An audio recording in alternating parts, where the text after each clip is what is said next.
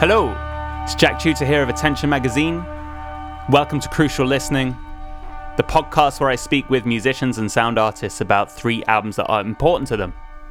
My guest this time is JJ Anselmi, drummer of sludgy metalcore band Drainage, and most pertinent to this conversation, author of Doomed to Fail, the incredibly loud history of doom, sludge, and post-metal. It's a really good book. I've been reading it over the past couple of weeks. JJ writes so evocatively, with such passion. This is clearly music that has defined the trajectory of his life. And it's one of those music books that makes you want to check out all the bands that you already love again. So for me, that's like Neurosis, Godflesh, Author and Punisher, Big Brave. But also all the bands that you hadn't heard before or were keen to check out but never got round to. JJ writes with such passion and persuasion about why these bands are great or why they're interesting to listen to. So the likes of Candlemass, The Obsessed. I've been diving back into Black Sabbath as we discuss in this conversation.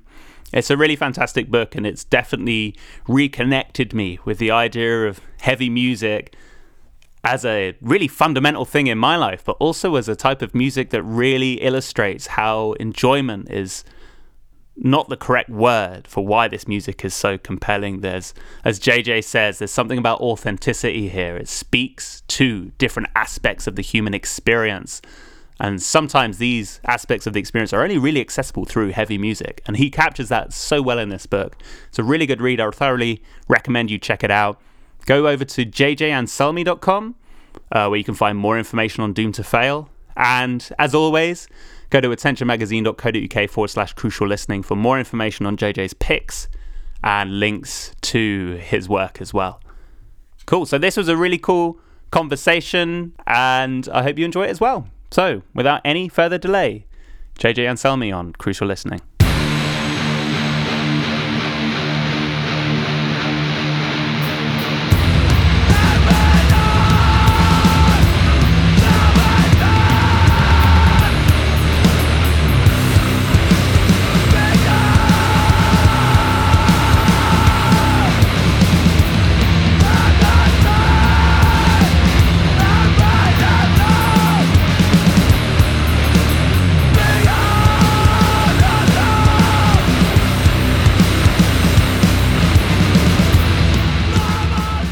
Hello JJ, welcome to Crucial Listening.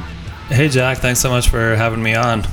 So before we start talking about your 3 important records that you've brought to the table, I want to ask you about your book, Doomed to Fail, History of Doom, Sludge and Post-Metal, which I devoured in audio form over the past couple of weeks. The book is, to say for people who are intrigued, it's split into 3 sections. So you've got Doom, Sludge and Post-Metal.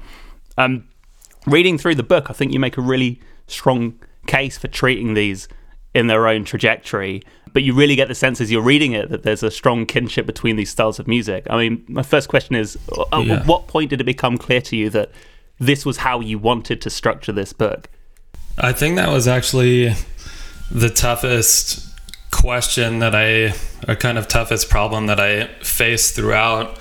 Once I realized that I wanted to write a book on heavy music. And to me, like you said, doom, sludge, and post-metal have always been kind of distinct to me, especially as I got older. But I've also always seen them as, like intrinsically connected. At the very base, it's very slow, heavy metal. I think is kind of like the broadest way you can describe it all. But yeah, trying to lump it all into one book was kind of a big challenge. I was reading books like Choosing Death by Albert Mudrian, the book on death metal, and then American Hardcore. And both of those books and a lot of other music books follow a really kind of linear trajectory. But when I thought of lumping, like Neurosis into the same discussions of I Hate God or going backwards into Doom, it just didn't quite feel right. So I realized that once I realized I should separate them into their own kind of classifications, and the book should be separated that way. And then each one follows more of a linear trajectory within the subgenre. It made a lot more sense to me. But then I started facing the question of like, well, is this band really doom, or where do they go in this? Like, do they go in the sludge section? And so sometimes it was pretty straightforward, but then there were a lot of questions, like with Corrupted, the Japanese band. I remember it was a really hard one because I was like, well, is it doom or is it sludge? And then part of me was just like, is this like just a bullshit stupid question to even think about? Does it even matter? Because there is at some point where it's just like, is the music good or is it, not good, right, in essence? But then as it Corrupted, they've always had like a very kind of specific ideology about not really doing interviews and not having people photograph them. And so something like that really struck me as coming from more of like a kind of a punk background, where a lot of bands have a very defined ideology that they try to stick to in addition to the music. So yeah, once I figured out the structure, there was some tough questions like that. But yeah. I mean, one thing that I noticed, which I think maybe, I don't know whether it was deliberately done to make your job easier in that respect, but what I love about the way you've written the book is that the music leads first. So you've got chapters on bands. You don't have chapters on a specific stage of the lineage of doom. So you're not setting out a ideology and then plugging bands kind of into that hole. You're just kind of letting the development of that music be a byproduct of just talking about these bands. I mean, I love that because it just means that you end up talking so much about the music and those bands specifically, rather than a sort of peripheral theorizing around those bands. Was that an intentional move? Yeah, definitely. I really tried to look as closely as possible about where the bands were coming from. And the more I thought about it, that kind of made sense of the need for the classifications of doom, sludge, and post-metal, because when I started kind of looking at the earliest practitioners of doom, like Black Sabbath and Coven, and then kind of onward, I felt like I kind of realized there was always like a reaching toward some kind of like larger spiritual understanding or truth. But then when it came to like when Melvins and I Hate God came into the mix, it was very much more grounded in just like daily life. A lot of kind of like concrete negativity, which there's, all kinds of that stuff in doom as well. But I feel like a lot of those bands, like modern day versions being like Yob and Bell Witch, who close out the doom chapter, I still feel like there's some kind of reaching toward, whatever you want to call it, spiritual understanding, or just maybe even some kind of, connection with the spiritual self.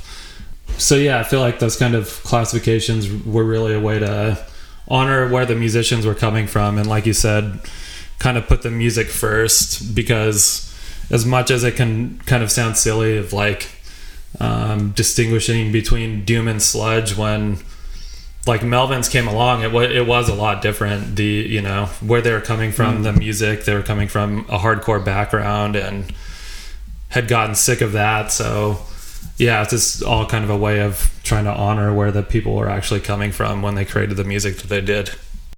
And when you're talking about this music, I mean, your writing style is so evocative. I think that's why I've gone to listen to so many of these bands after reading about them, because the enthusiasm that you imbue into talking about this music is so infectious. But you also write about them in the way which kind of gives the impression that you are already incredibly well versed in this music. I mean, I know from writing these kind of books that it involves devouring such a huge amount of music. Was there anything that came out of this writing and producing this book for you where, I don't know, certain bands or records that you'd not really considered before suddenly kind of leapt to the forefront and made you think, oh wow, this is actually really cool? Yeah, the more I should go back and say thank you for the really kind comment, or really kind compliment. That's really awesome. Sure. And I should say too, that's exactly kind of what I was going for, is that I've always had this huge, kind of this huge enthusiasm for the music, and so really my goal with the book was to just bring people into that, to say like, here's why it's meant so much to me over the years, and if you already know about it, then go back and listen to all this stuff that you already love, or if you don't know about it, like come on in, it's also for you. But one of my favorite things about this book has been like really putting all these records in context as much as I possibly could. So really trying to go back and see like what Candlemass was listening to, for example, when they made, Epicus, Doomicus Metallicus. I always feel silly saying that record, saying that album name, and really trying to understand like as closely as possible, trying to understand what those records sounded like when they came out, because I think that's really when a lot of that stuff is really, really special, when you try to put it alongside other music of the time, and then you can start to realize how impactful it really was. And as far as bands that I started to appreciate on a new level, Cathedral was a really huge one. When I started to go back and realize how slow they were playing for the time, and using the really gnarly growling vocals, and then putting that alongside other heavy music that was coming out, I just realized, I was just like, oh shit, this was fucking insane for the time. This was really, really gnarly. There was some of the other Death Doom stuff, I had similar reactions. The band Winter was one of the big ones. And I just, when you kind of think about it in the context of the really early 90s, of these bands playing so slow and so just torturously, it's pretty mind-blowing, considering that like it really took, almost like 20-30 years for other people to start to catch up and make music that's that heavy, like in Bell Witch and stuff like that. Yeah, it makes total sense that someone like Southern Lord would reissue that Winter record, right, to kind of put it in the current context. Yeah, for sure. And it is kind of, there's always some difficulty, because as far as like, that's a good example of a band that I was just, I was like 5 or 6 years old when Winter was making the records. And so I really wasn't old enough for a long time to understand what was happening. And so I'm really looking at all of it in retrospect and trying to piece it together, which is, I don't know, maybe one of the benefits of the book, or kind of, I don't know. I guess it definitely wouldn't have been possible without the internet to write this book the way it came out. One other question I wanted to ask was about your band Drainage. So you're a drummer. I should also say that comes through in the book in the best way. Like as soon as you start talking about drummers, I feel all of that life of drumming coming forward in the prose, which is absolutely lovely. But I've been listening to Drainage's latest EP that you released last year, The Younger, Older You, and it's really good. Been having the best time. I think what I love is music that is played very slow and with such weight, and yet is so concise. It's fabulous. Sound is unbelievable. I wanted to ask, what are your memories of recording that one? Because the sound, like the quality of the production is immense. Yeah, the production is all in thanks to our friend Rolly, who's just this amazing producer, and he also plays in this just phenomenal death metal band called Teeth. It's like this dissonant death metal, and they just create these layers that to me it reminds me of seeing like Neurosis or something like that, where just the music completely surrounds you, which is to kind of like, to me that type of layering, to hear it in death metal is just kind of something else. Is pretty rare. And so Rolly, I mean, the production is just because Rolly is such a good producer. We did it in one day, and in addition to being a phenomenal guitarist, he's also he can play drums and just knows how to get everything to sound very, very good. So we recorded that. They actually, before I had joined the band, had those songs written, and I've only been in the band for about a year and a half, and Drainage really started as the guitarist Ricky is kind of his like solo project, and he's doing this really gnarly industrial, and then he formed a full band with Dee and the original drummer Shane, and they made the first record. And then when I moved out here to Long Beach, I was playing with a different band for a little while. Once I discovered Drainage, I could just feel, I was like, I should be in that band. I knew that we had like a similar affinity for all of the Hydra Head, kind of like sludge metalcore stuff. It really came across very clearly in the sound, because in addition to like, heavy stuff like Floor, we all really love Coalesce and, kind of that early like mid 90s metalcore. The actual recording of the album was just a very like kind of loose, fun day. It really creates a very like welcoming atmosphere. And Drainage, one of the things that I really love about the band is that we're just really great friends and love hanging out with each other, as kind of cheesy as that sounds. And so when we get together and play, it's usually, it's like music is obviously a huge part of it, but we're also just hanging out and kind of shooting the shit and joking around and just enjoying being around each other. So that's kind of, like anxiety inducing as the music is supposed to be, the actual creating of it is very positive and warm and friendly. Yeah, often the way, I think. Yeah. So let's talk about your 3 important records, JJ. I wanted to ask how you thought about the term important when picking your list of records. I mean, there's so many different ways to slice that term. So how did you think about the term important when picking your list of 3 albums? Yeah, that's one thing that I was tempted to ask you, like, what you mean by important, but then I realized, I was like, oh, that's part of the fun of it, is I'm kind of supposed to decide. And the way I decided was very similar to kind of my decision-making process for which albums and bands to focus on in the book, was just really trying to look at impact. And it was really hard to limit it to 3, but I tried to focus on 3 records that, if you took them away, there would just be this huge wave of bands and sounds that wouldn't really exist in the same way. The most obvious one was Black Sabbath, self-titled record.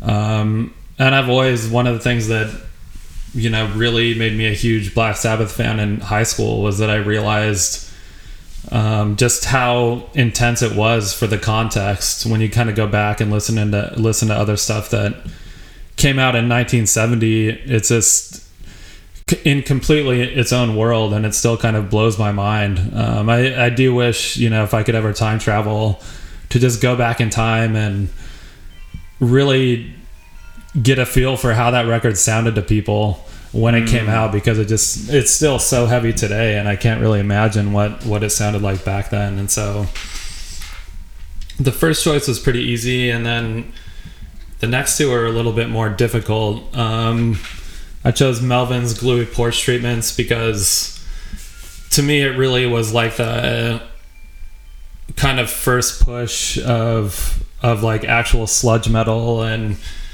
channeling like an impish punk and hardcore spirit into music. It's very grounded in reality. It's also like super dirty and sounds almost kind of nonsensical at times. And yeah, that was like the record that pushed I Hate God and essentially like all these sludge bands to exist in the first place. And so that was another one that was huge with the impact. And then the Neurosis record, Through Silver and Blood, I thought hard if I should include, it was between that record or Godflesh self-titled album. Oh, wow. Yeah, because it was a really hard decision, because I don't think that Neurosis record would sound like it does without the Godflesh record, which is kind of a, so maybe I should have picked, no, I don't know. I could say, I stand behind the Neurosis, because I think they still took a lot of that stuff, like what Justin Broadrek had been doing in Godflesh, and the idea behind it of like exploring heavy metal, but kind of deconstructing it in a lot of ways and just trying to reimagine it into something else. I feel like Through Silver and Blood really took that to this logical conclusion that to this day is just very gnarly and intense. And it's one of the few records in my life that have genuinely scared me the first time I listened to them. And the other two were I Hate God, Take As Needed for Pain. The first times I really started getting into it, there was just this very real menace there that scared me, but also drew me in. And then Sun, Black One, scared the shit out of me the first time I listened to it. Oh my god, yeah, same.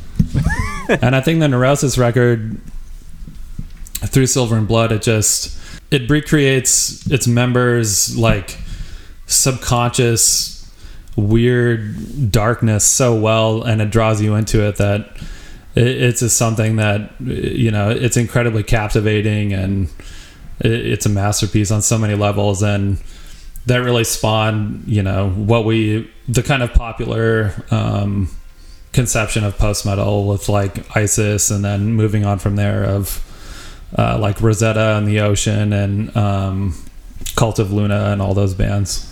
So which one of these records do you want to dive into first? We could just go in order if you want to. Sure thing. So Sabbath to begin with? Sure. Wicked. So you talk about this in the book, I think, Discovering Sabbath, and the impact they had on you at quite a young age. I think in the book you talk about playing Sabbath covers at the age of 12. But can you remember hearing this album for the first time? Yeah, so when me and my friends were just kids, we kind of knew just Iron Man and Paranoid. And I knew, I thought of it as kind of just cool, I don't know, exciting heavy metal. But it really wasn't until later, a couple of years later, when I was 14 or 15 or maybe even 16, when I listened to the self-titled record and really started to understand how heavy Sabbath truly is. And especially going back to that time frame thing, when you put it next to other records the first Led Zeppelin record, or any of the stuff that was dark and scary back in 1970, and the sound is just so much more immense. It really is kind of mind-blowing. And you used to play Sabbath covers. I mean, was there any songs off this record that you used to cover when you were a teenager? No, I wish I would have. When my friends and I were 12, the Iron Man and Paranoid was, a lot of it was just because the guitarist's older brother was really into Black Sabbath and we thought he was really cool. But then after that kind of period, we all discovered Korn, and that was really where I focused a lot of my energy for a long time. Sure. But then once I started getting into Sabbath and Doom in general, I'm from a small town in Wyoming, and so I really would have wanted to play stuff like that. But by the time I was 15, 16, I didn't really know anybody else in my hometown who liked doom metal. And then kind of later, when I got to know some of the older metalheads who I didn't go to school with, they still liked a lot of mostly a lot of fast stuff and death metal and grindcore, which is awesome too, and they exposed me to a lot of that. But I was kind of on my own as far as delving fully into the doom and sludge thing, although people did show me Crowbar back in the day, and so that was pretty life-changing as well. Oh, nice. Yeah. So with this Sabbath record, I mean, if you think back to memories listening to this album, what does that look like? Is there a particular place that you go back to, or a particular situation? Yeah, for sure. What I'll always think about with this album is being 16 years old with my first car. It was kind of a junker, I guess. It was my grandma's old car, and it had been in a wreck, which is kind of a funny story in itself. My friend at the time was driving a rental car behind my mom, and Salt Lake City, Utah, and ended up running into the back of my grandma's car. And so that was my first car when I was 16, and it was this New Yorker with this huge dent in the back of it that had been hit and bashed in bumper, and it was one of those it had like a automated voice when that was like kind of a high-tech thing for a 1986 New Yorker to have, and so it's constantly saying that your washer fluid is low and shit like that. It was just like this walking Hessian mobile basically. And so when I got it, my friends and I, we were BMX kids, and so we had been watching these. There was this clothing brand called Little Devil, and we all, it was like a very gnarly, like progressive BMX brand as far as like the way those guys rode and stuff like that. And so there's also a lot of destruction attached to that culture, and we definitely thought it was all kind of cool and emulated those people by like spray painting these weird like hypnotism spirals on the car's wheels and just like whatever random shit on top of it, and then covering it in stickers, so it just looked like this kind of abomination as I was driving through my hometown in Wyoming. And so of course it had a tape player that didn't work and no CD player, and so I ended up just setting up a boom box in the back seat with a tape player because the tapes wouldn't skip.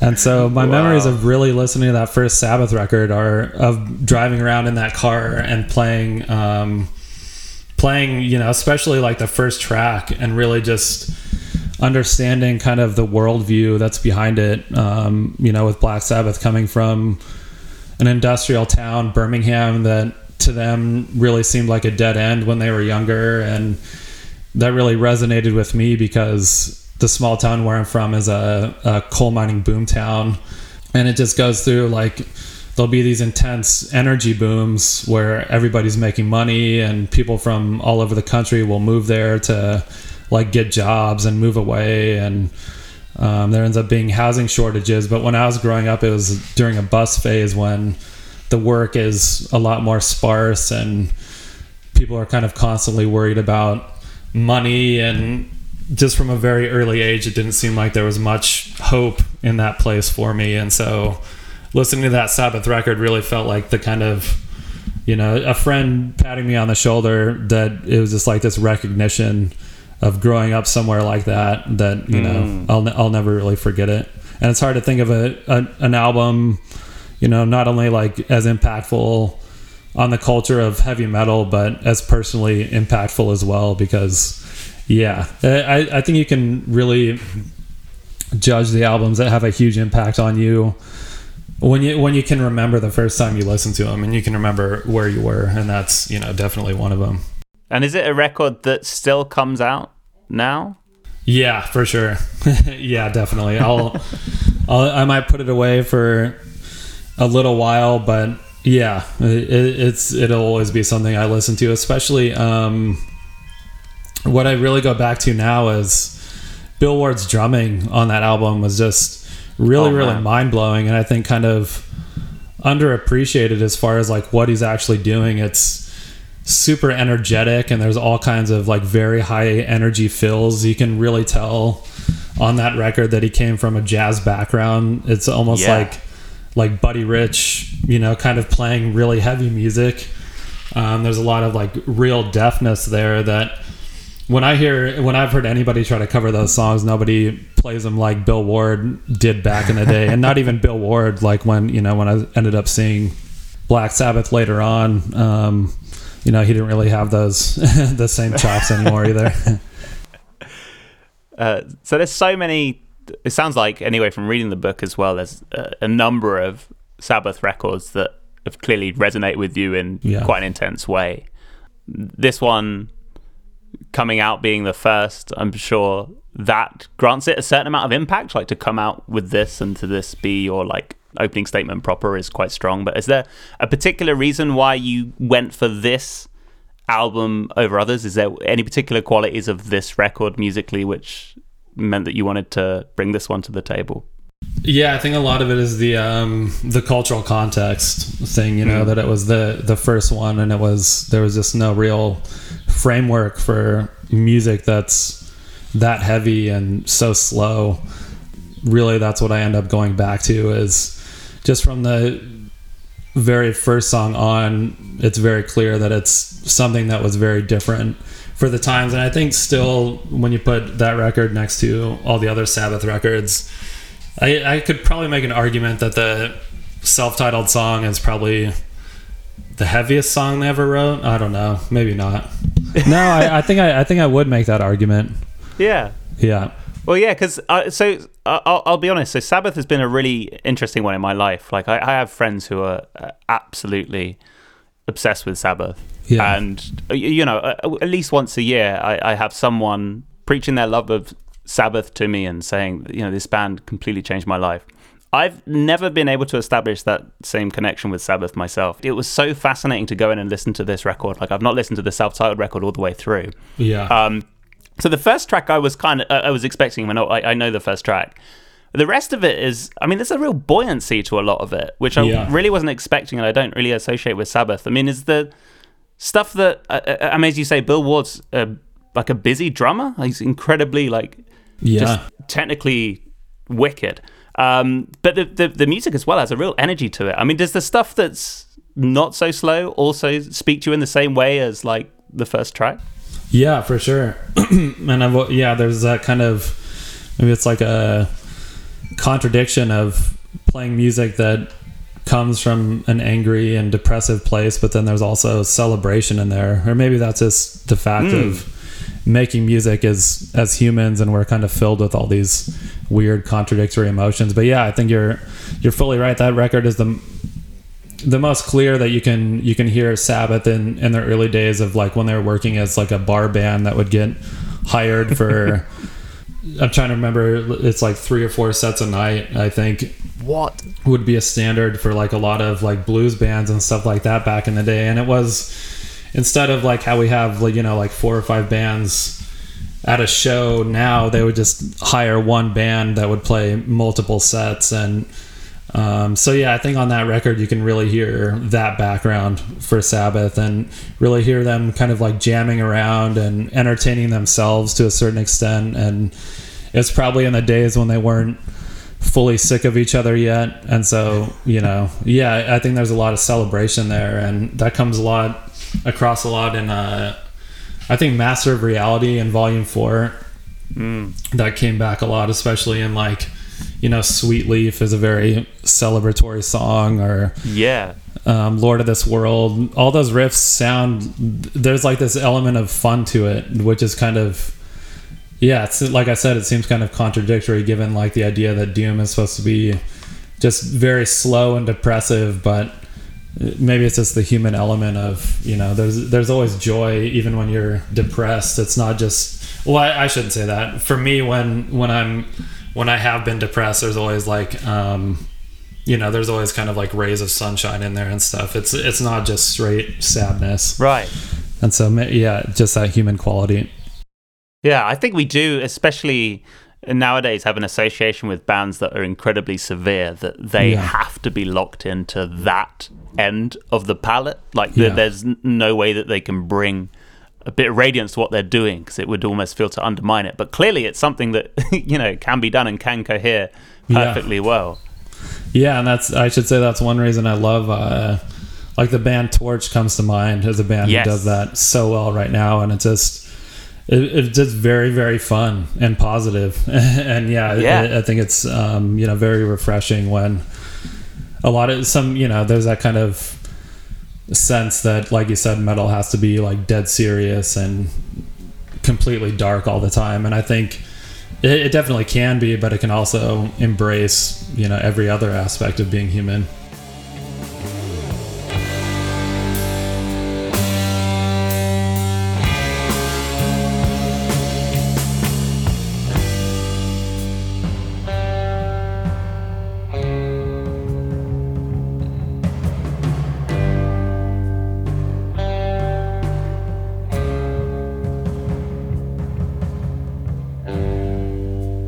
What is this?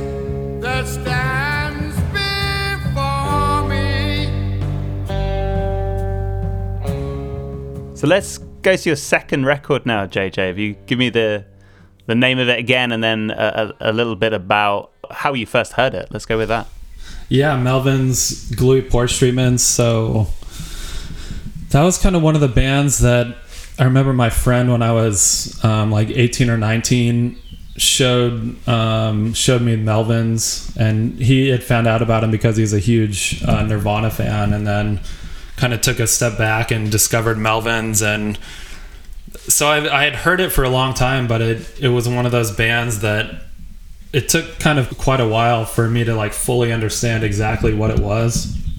And Gluey Porch Treatments actually wasn't the record that did that. It was Stoner Witch really like brought me into the Melvin's world and helped me kind of understand at least like that record, or understand the sound a little bit more. But then when I started going backwards, and again kind of I'm always trying to put music in context and imagine what it sounds like at the time it came out. Gluey Porch Treatments really just started to seem more and more mind-blowing to me. And it's another one of those albums that I think if you try to take it away, the amount of stuff that it influences, like is staggering. And so I always try to imagine, like, when I'm trying to judge impact, like if you took this album and it never had existed, like what else wouldn't exist? And I think there's so much that wouldn't really exist in the same way. And then for that one, doing an interview with Buzz Osborne really made me appreciate it on an entirely different level. And that was kind of one that I came away from the book just being even more appreciative of. And when I interviewed Buzz Osborne, I asked him a lot about just growing up in a small town and kind of what that was like. And it sounded like we had kind of a similar experience in that, he knew it sounded like from a pretty early age that that's not what he wanted his life to be. And that kind of, rural lifestyle of, like working very intense jobs and living in a place where everybody knows everybody, and the kind of cultural elements not being as pronounced just wasn't going to work for him. And so when I started to hear more and more about his background, and kind of I could feel a lot of that stuff come up in Gluey Porch Treatments for sure. But yeah, it's kind of going back. It's definitely a record that took me a little bit longer to like truly understand and appreciate. When you say you could hear a lot of that stuff coming into Gluey Porch Treatments, tell me a bit more about that. Where are you hearing that in Gluey Porch Treatments? I think part of it is just in its antagonistic spirit. He kind of it sounded like, I don't want to put words in his mouth necessarily, but it sounded like he had a pretty big chip on his shoulder growing up. He didn't like a lot of the people that he grew up with, and so if he was going to make music, it was going to kind of like press people's buttons. That seemed to be his response to that environment, is to maybe fuck with people a little bit. And so that album is like, when you think about it, is coming from kids who had grown up on hardcore and then became burnt out on that stuff. And so to kind of antagonize hardcore kids, they said, like, what would be the most annoying thing we could possibly do? And it would be, to play as slow as possible when everybody is trying to play faster and faster. They just jammed a kind of, a stick in the spokes and said, fuck you, we're actually going to do it way slower. And if it seems like the attitude was, if people hated it, all the better. Although that said, he did talk about kind of going on the first tour for that album and being very discouraged, because I think there was like, they had made this very antagonistic record, but then seeing people actually react to it with, volatility and just straight up hating them, what seemed a little bit different and pretty discouraging for him.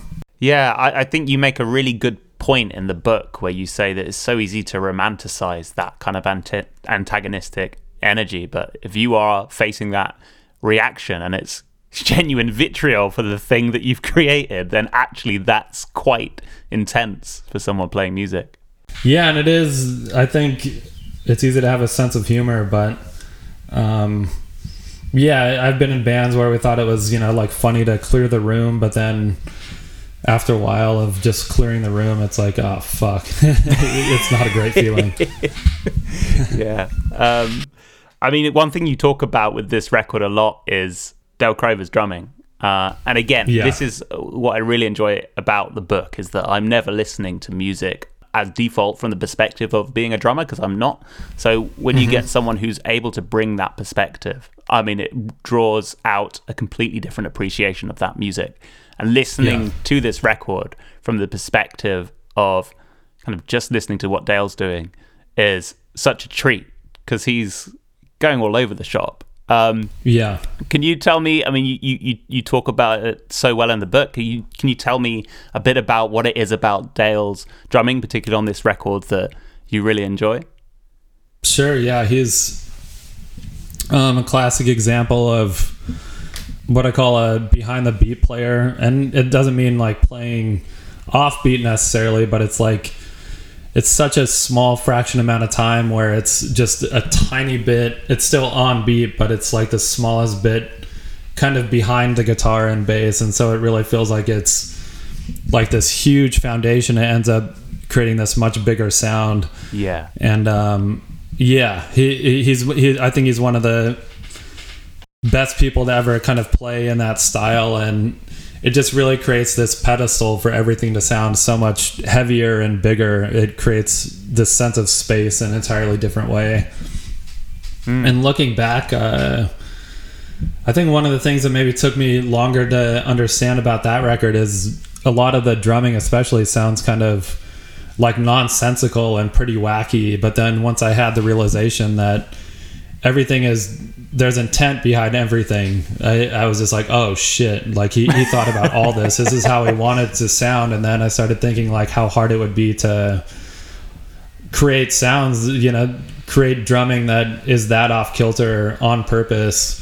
It is just kind of mind blowing. And I think he's very well appreciated in the world of heavy music, but I mentioned in there, he's not necessarily like, you're not going to see him on the cover of Drummer's World, although I think you should, because he's not like traditional in a lot of ways. And I guess one of the things I heard a really good funk jazz bass player told me, like a band is only as good as its drummer, and then he also said behind every great band is a great drummer. And so I think if you think of Melvins as being this tremendously impactful band, a lot of it does rest on Dale Crover for sure. Yeah. And again, this is a record that really, it's only in doing this podcast with you, JJ, that I probably listened to it. I've been listening to Melvins for a while, but never this album. And it was amazing. I think what I picked up on in these early stages of being acquainted to it, and I'm definitely going to listen to it more, is that kind of frenetic energy that you hear within Dale also radiates within so much of the record as well, in terms of like the structure of the songs and the way in which you talk about these disruptive kind of minute-long tracks and stuff like that. It feels like a record that kind of has this sort of frenetic stop-startness all over the place, right? Yeah, for sure. I mean, it really was, I think at its base, it's metal deconstructed in a lot of ways. And it's also like hardcore deconstructed in some ways. It just kind of takes all the traditional understandings of what those things are supposed to sound like and reimagines it into something totally different, while still kind of keeping the original spirit there of antagonism and kind of trying to confront people, and it just approaches that in an entirely different way. Do you have a favorite track? I always go back to As It Was, for sure. There's this really awesome Melvins compilation record that came out some years ago, and I Hate God does a cover of that song. And then I retroactively went back and listened to that Melvins track, and it's just one of those riffs that you can't help but get stuck in your head. But then it also includes all those other things you're talking about, the kind of off-kilter weird changes and just overall disorienting nature. And then suddenly in the midst of it is this like maybe even kind of celebratory riff that's very, very catchy and fun in a lot of ways. And so that song has always been the one I go back to. And have you seen Melvins live?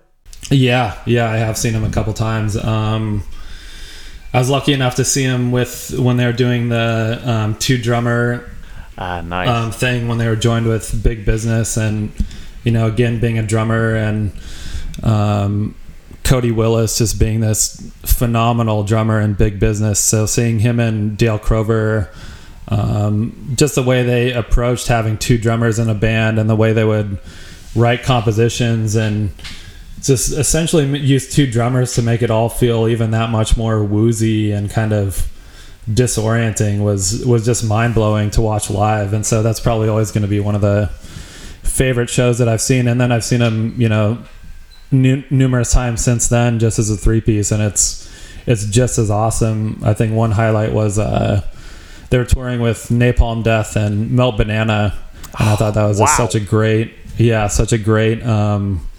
just mix of bands that also like weirdly kind of makes sense as far as them just being kind of like off the wall and on a different plane in each of their respective worlds. Yeah. So yeah, that was a really good one. Wow. Melvin's, they're much like Neurosis in that they're just as tight as they ever were, if not that much more tighter. And so I think, to me, it's really inspiring as a musician to just see people who like won't compromise their musicianship in old age, and also like they did party very hard, but I don't know, somehow made it through in a way that they seem relatively healthy now. And so yeah, it kind of blows my mind that they're as old as they are, and they've been doing it for as long as they do, and they still sound so good and so tight. Whereas you have kind of some of the older like 70s bands and stuff like that, when they reunite, it's not so successful. Or when they keep going at that same age or after so long, it doesn't it doesn't sound that good anymore.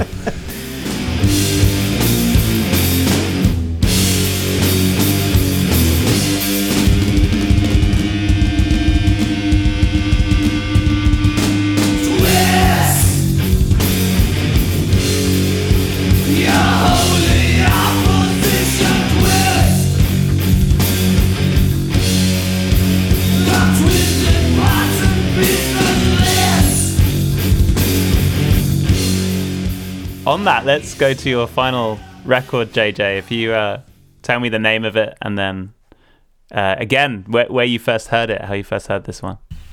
Sure. So Through Silver and Blood, and I had been into Through Silver and Blood by Neurosis, I should say. And before that, I had gotten really into ISIS, kind of when I had graduated from high school. I knew about a lot of like sludge and doom, and then when Mastodon's Leviathan came out and I started to discover that band, it really pushed me into just kind of this new understanding of what heavy music could do, that it could also be like very subtle and very layered. And it was also kind of around that time frame that I was like first getting high for the first times and first tried LSD, and so started to hear music in this kind of like different psychedelic way, and really starting to appreciate layering and what that can do in music. And so after Mastodon, I discovered ISIS and got really into it. And I knew that Neurosis was always like a huge influence for ISIS, and I would kind of go back and listen to it, and it just didn't stick for like a couple years for some reason. And then weirdly enough, when I stopped getting high and stopped doing drugs and became sober, that's when Through Silver and Blood really, really hit me. And I remember I was living in Denver, Colorado, which is like 6 hours from my hometown in Wyoming, and I was driving back home in the middle of the night, and I was listening to Through Silver and Blood. And Wyoming is just this very massive, landscape. There's a lot of times kind of the way they laid it out was like 100 miles between each small town, because that's just how they laid out the railroad tracks. Wow. And so it's just this place where I think it's very easy to feel your smallness as a human and really understand how massive nature is, and just understand that, the world is always going to keep going with or without humans, and kind of getting a sense of yeah, like I said, just the true power of nature. And so driving through Wyoming at night, it's easy to just feel like the darkness is kind of just closing in on you, and just feel like very alone. You'll see other like cars on the freeway or semis going by, but it's definitely a very isolating landscape. And so that's kind of, in that environment, and then playing through Silver and Blood for the first time, I remember feeling like something had reached into me and just like grabbed hold, and it was just this very, very intense experience, and this kind of like delving into this weird subconscious space of both myself and the members. And it's just this kind of like very perception altering experience. And again, like I said, this was completely without any drugs or outside influence like that. And so thinking about how impactful that was without any kind of inhibiting substance is still pretty mind-blowing. Yeah. I mean, are there any particular tracks from that? Again, this is going back a few years, but any particular tracks from that first listen that protrude in memory as being like ones that really connected during that first listen? Yeah, I think the first song again, with the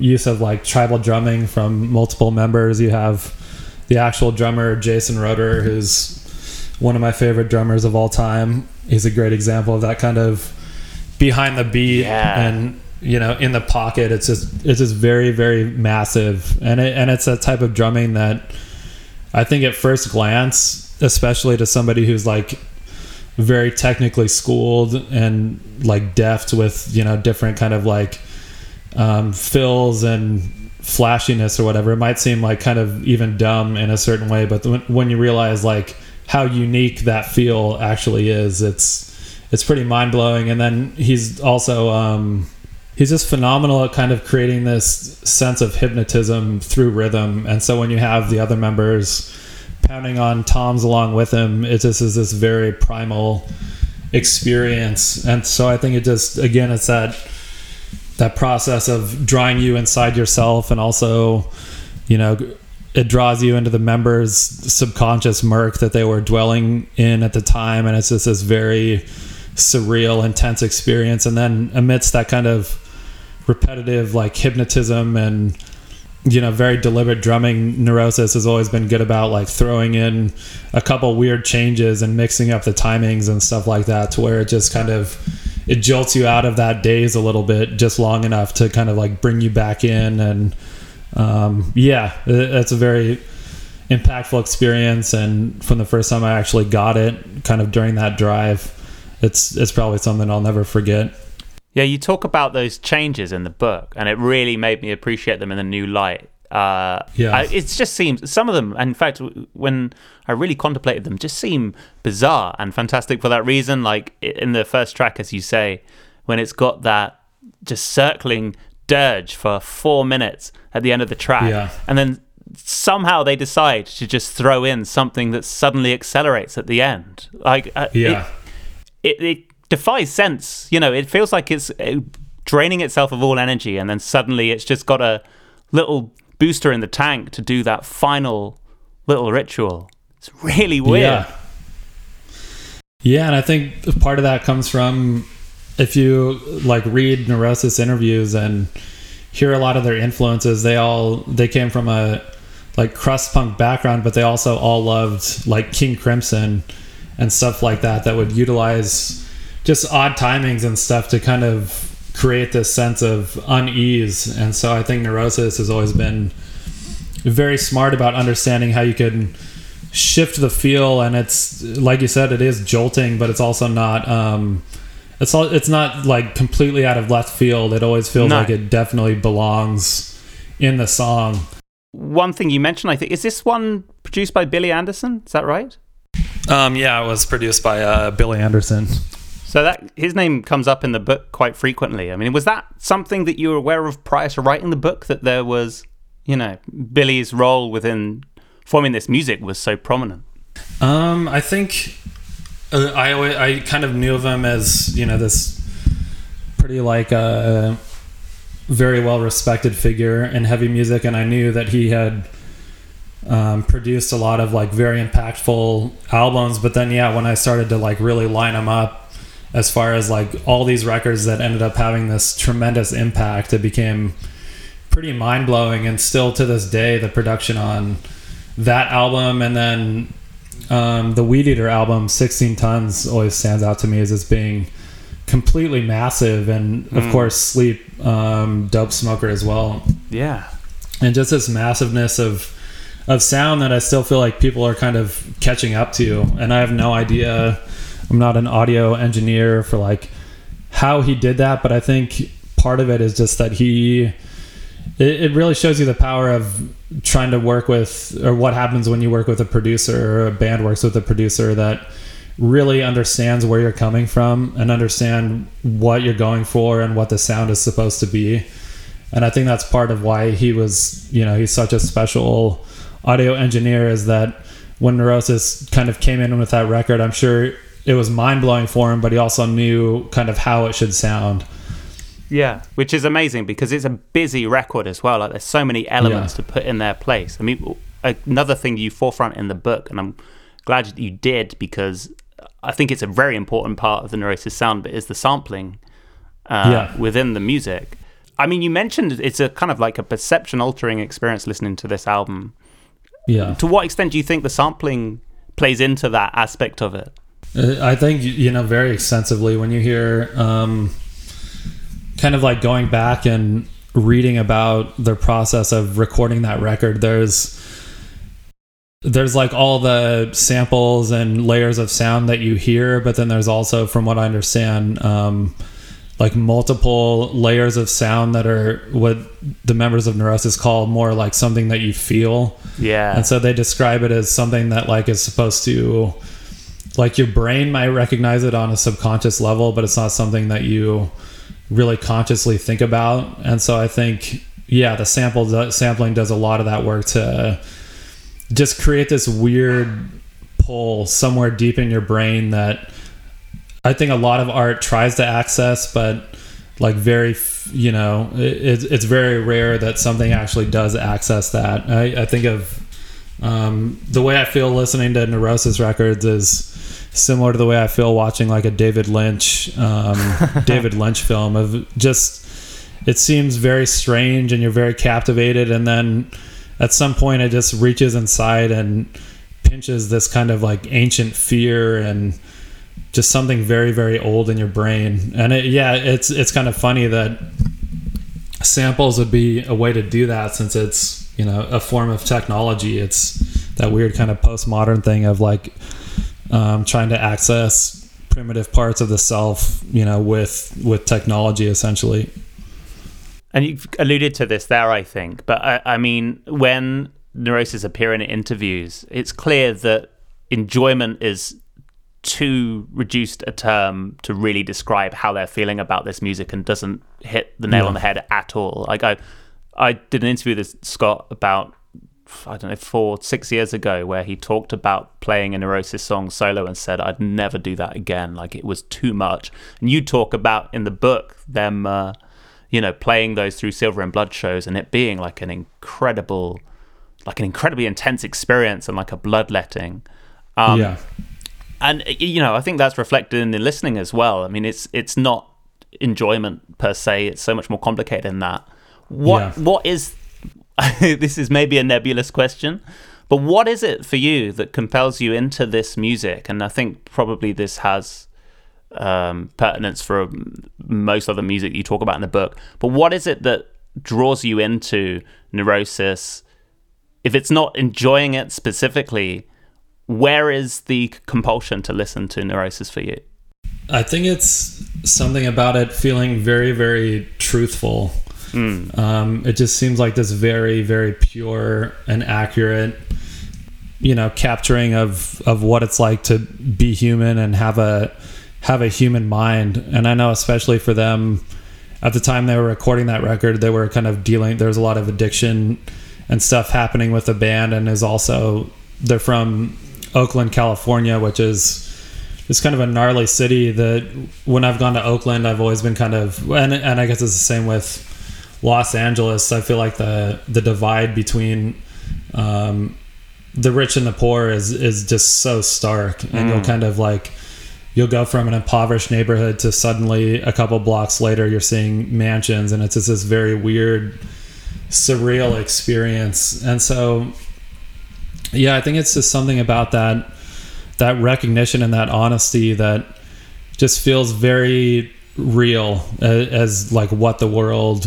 is like and what it's like to exist in the world. And yeah, I think that's something that I always look for in art, is just a accurate depiction of what it's like to, you know, exist in this society and in your own mind. And I think that album recreates that so well. And like I said, there's that kind of that element of fear that album creates comes across from that, because I think there's definitely parts of our minds that are not, you know, like to me, I think maybe the purest like exploration of the subconscious was probably on LSD, and it's just not I mean, again, maybe there's some humor and stuff in there, but it's also just like there's these terrifying elements of the human spirit that you can't really deny. And I think, you know, a lot of this music is just this very honest capturing of that.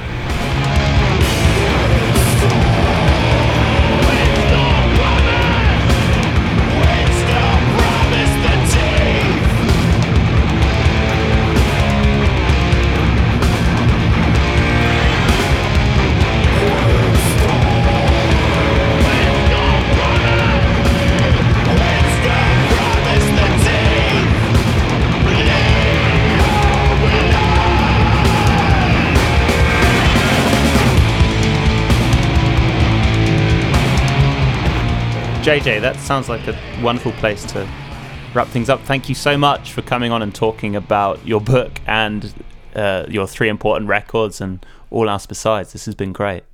Yeah, thanks so much, Jack. I really enjoyed it, and it's great to connect with somebody who, you know, engages with heavy music on kind of an intellectual level and really strives to understand it. And so I really appreciate what you're doing with your podcast. Thank you. If people want to check out your book, which they definitely should, where's the best place for them to go to do it? In the US, bookshop.org is a great place to pick it up, because the proceeds end up, from what I understand, the organization is like you know, donating certain portions of proceeds back to indie bookstores, which is obviously very important right now. So bookshop.org is good, but I would also say just however you can get a hold of it is fine. I'm not exactly sure what the availability is internationally. Nice. Well, thank you again, JJ, and to everyone listening. I'll see you next time. Goodbye. Thanks so much, Jack.